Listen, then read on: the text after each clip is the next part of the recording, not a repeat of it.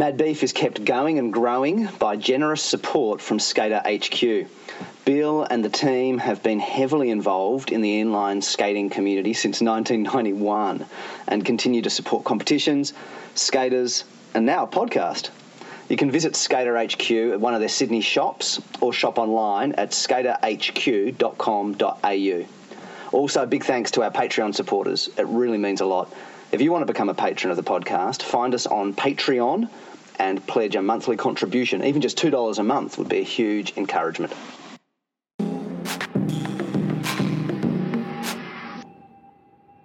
Hey, and welcome to Mad Beef, the Australian rollerblading podcast. I'm Mikey Lynch, and today I want to talk about the benefits of being an OG blader. OG is a funny expression. I think it gets used most places in the world now, the OG rollerblader, the OG skater. But when can you legitimately call yourself an OG? I mean, OG, we even got the old Ice-T album, Original Gangster. It means original gangster. And so at least in its first case, it refers to someone who was there back in the day, back in the beginning, when it all began, when it was real mofo. You feel me? And so who's the OG blader? You know, is that someone who was blading with Chris Edwards back in the 1980s when no one really knew about rollerblade? Was that someone who... I was talking to Steve Johns on the interview on the podcast, and he was asking for my blading genesis story. He said, well, it all comes back to what VG you first watched, what video group you first watched. And for me, that was Dead Air.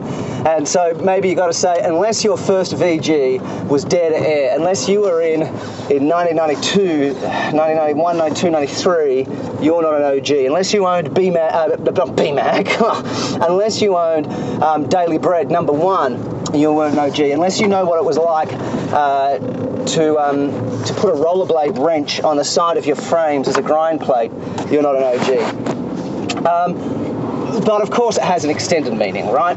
So Wikipedia on OG says original gangster, or original gangsta with an A, OG, may refer to an individual regardless of criminal affiliation. So you don't have to be a gangster, bladers, fear not. You don't have to be in a rollerblading gang. Remember that sci-fi movie Roller Boys, I think it was called? That was dumb. An individual who represents ideals that are seen as gangster-owned, generally seen as gangster, and generally seen as tough or hood in behaviour, looks, or both, as well as a connection to the past or being older, commonly used as a sign of respect. OG. And so in that sense, we want to show respect to anyone older who has something of the attitude or the look of the real deal, you know. So I think largely OG now refers to an older person, 30 plus, 35 plus, who's still blading, right? OG in that sense, veteran, you know. I don't think it even really matters if you have the look or the attitude or the behaviour of a real authentic. You just have to be old, so congratulations. There are advantages to being an OG, even in just this simple sense of being an older blader who's either bladed the whole time or has come back. One of the big ones, which is the great advantage of being older, full stop, is, funnily enough, despair, resignation, pessimism. That's discouraging, isn't it? Typically Australian convict culture, British self-deprecating culture way of looking at things. But there is something liberating about pessimism. I don't know if you've heard of Alain de Botton and, who was the other guy? John? Oh, the name escapes me. But these guys who do like a Philosophy for Life website. They're like atheists into trying to give practical, ethical, philosophical tools to actually live a good life. I think it's called Philosophy for Life. I'll link to it when I post this up anyway. I'll find it and link to it. John Armstrong, yeah, anyway. They talk about, they draw on ancient Stoic traditions. And, we use Stoic now to mean grim, stiff upper lip, no joy, no emotion, constipated people.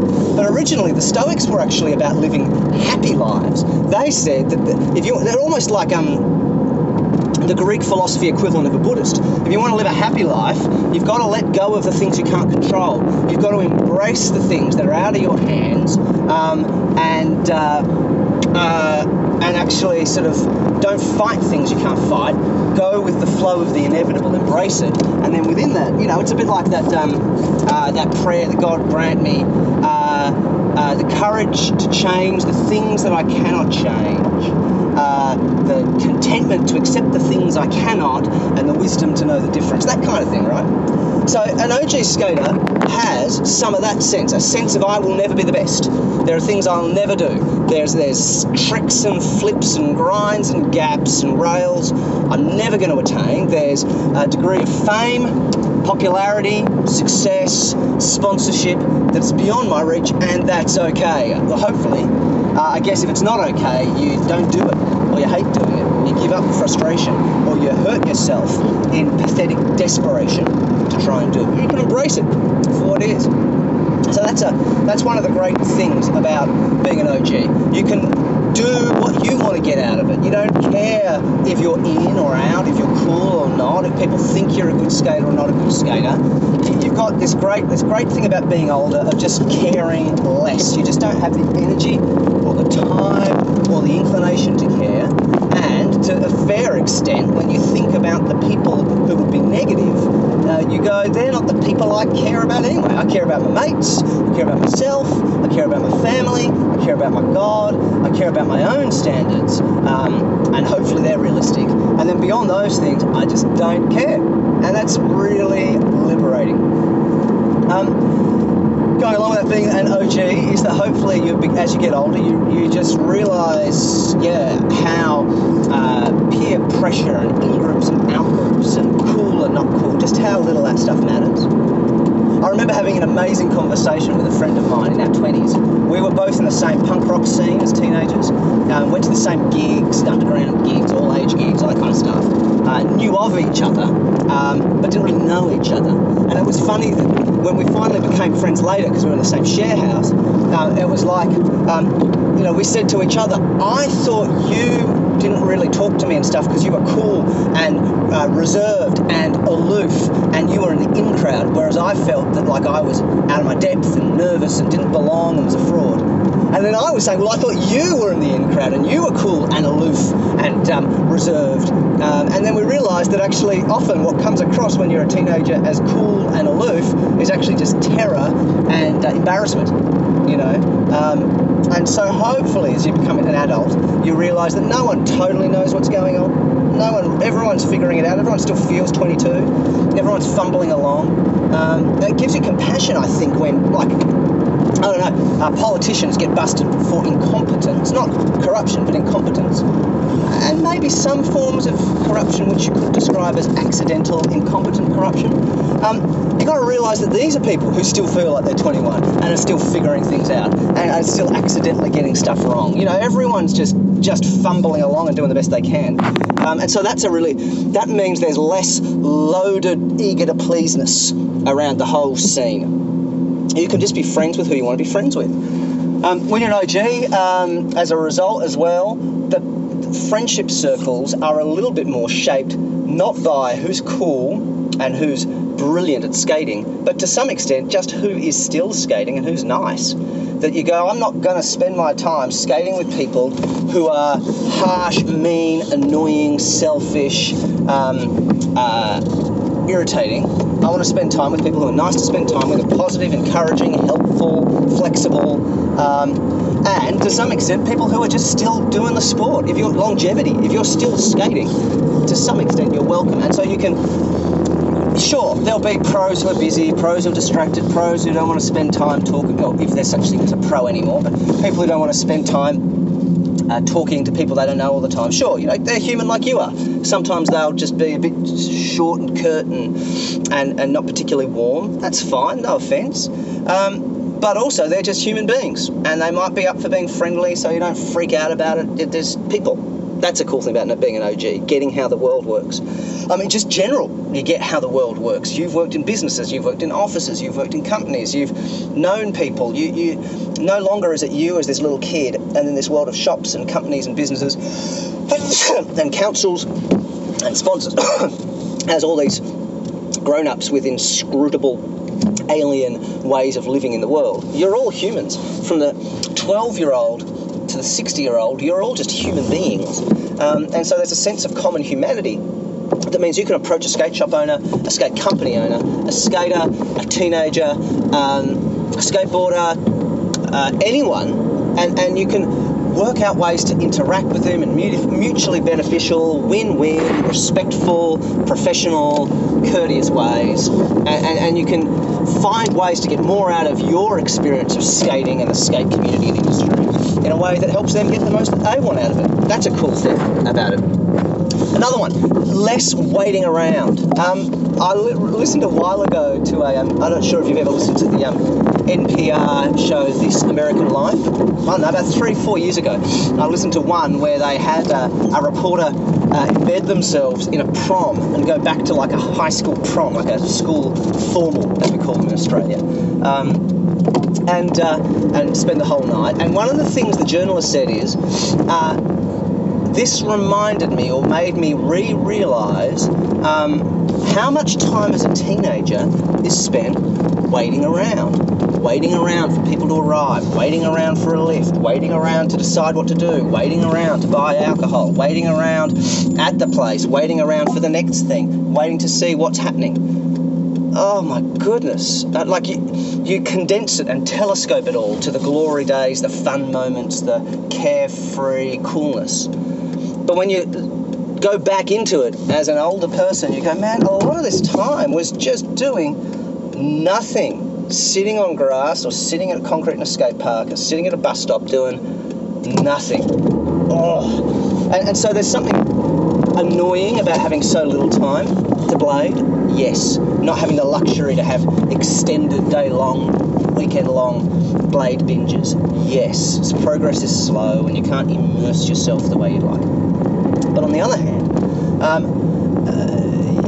you're wasting less. You can drive and get to where you want to go, be there, do what you want to do. You're not dependent on... Everyone else is driving as well. They're grown-ups who know how to keep to time. Or you're not dependent upon doing it with other people, and so you can just go and do your thing and leave. And it's efficient in a way that's less boring to some extent. So that's a benefit. Other benefits, you can just look after your body, eat well, sleep well, exercise well. I know all that doesn't matter when you're young. And so this is not so much something about replacing something bad with something good, so much as replacing something good and doable when you're 17, 18, 19, 20, 21, with something that's different and good in a different way. You know, that you're now doing something that feels good in a different... You feel strong, you feel fit, you feel healthy. I mean, I remember going skating as a high schooler, and I was talking to my brother about it, going, did we bring any food when we went and spent whole days at the Prahran skate ramp in South Yarra, in Prahran, in Melbourne? I don't think we did. I don't think we had enough money to buy junk food. I don't think we bought sandwiches. I think we just went and spent the day with nothing except water. But now to actually be able to eat and drink and sleep and rest and exercise well, that's just a different experience of skating. That's all. An advantage I'm enjoying about coming back to skating is there's at least for me, a different way of being able to break down tricks, or break down fear, and break down things I'm aiming to do in a different way. I can overcome fear rationally. I can learn tricks more rationally. I'm enjoying that in a way that I don't think I did as well and as clearly and mechanically. Mechanically sounds bad, but in a way that there's a way to get from here to there in terms of learning that I didn't see before. I think that's all I had in my notes. So there's a lot of advantages to being OG. Yeah, I mean, you heal slower, you have less time, your fear factor is higher. Oh man, yeah, one more thing is you have money, probably more money. Not only for petrol to get places, but to buy good equipment, to replace good equipment. If there's something you want, then at least you'll be able to save up to get it. It's nice just having the money to give to a sport you love and to overcome inconveniences and breakages swiftly. that's just a nice extra perk. This has been a good episode. I'm going to go and get coffees for the office. I had morning off, so I went for a morning skate at the Vert ramp, which was really nice, skating the Adapt brand skates in the Vert. Felt really good, really fast. I'm looking forward to now building on that as we're coming into summer. So that was really fun. So now I'm picking up coffees for everyone at the office and then heading there to do some work before I fly to Sydney for an overnight conference thing, and then back to the family tomorrow, Arvo. Awesome. See you later, guys. Mad Beef Rollerblading Podcast is produced by Mikey Lynch. Theme music by Edifice Architect. You can subscribe to us on SoundCloud, iTunes and Stitcher, and get in touch with us on our Facebook page. Mad Beef is supported by Skater HQ. You can find them online at skaterhq.com.au. We're also supported by our growing number of Patreon patrons. To support the podcast, find us on Patreon. Even just $2 a month, every little bit helps.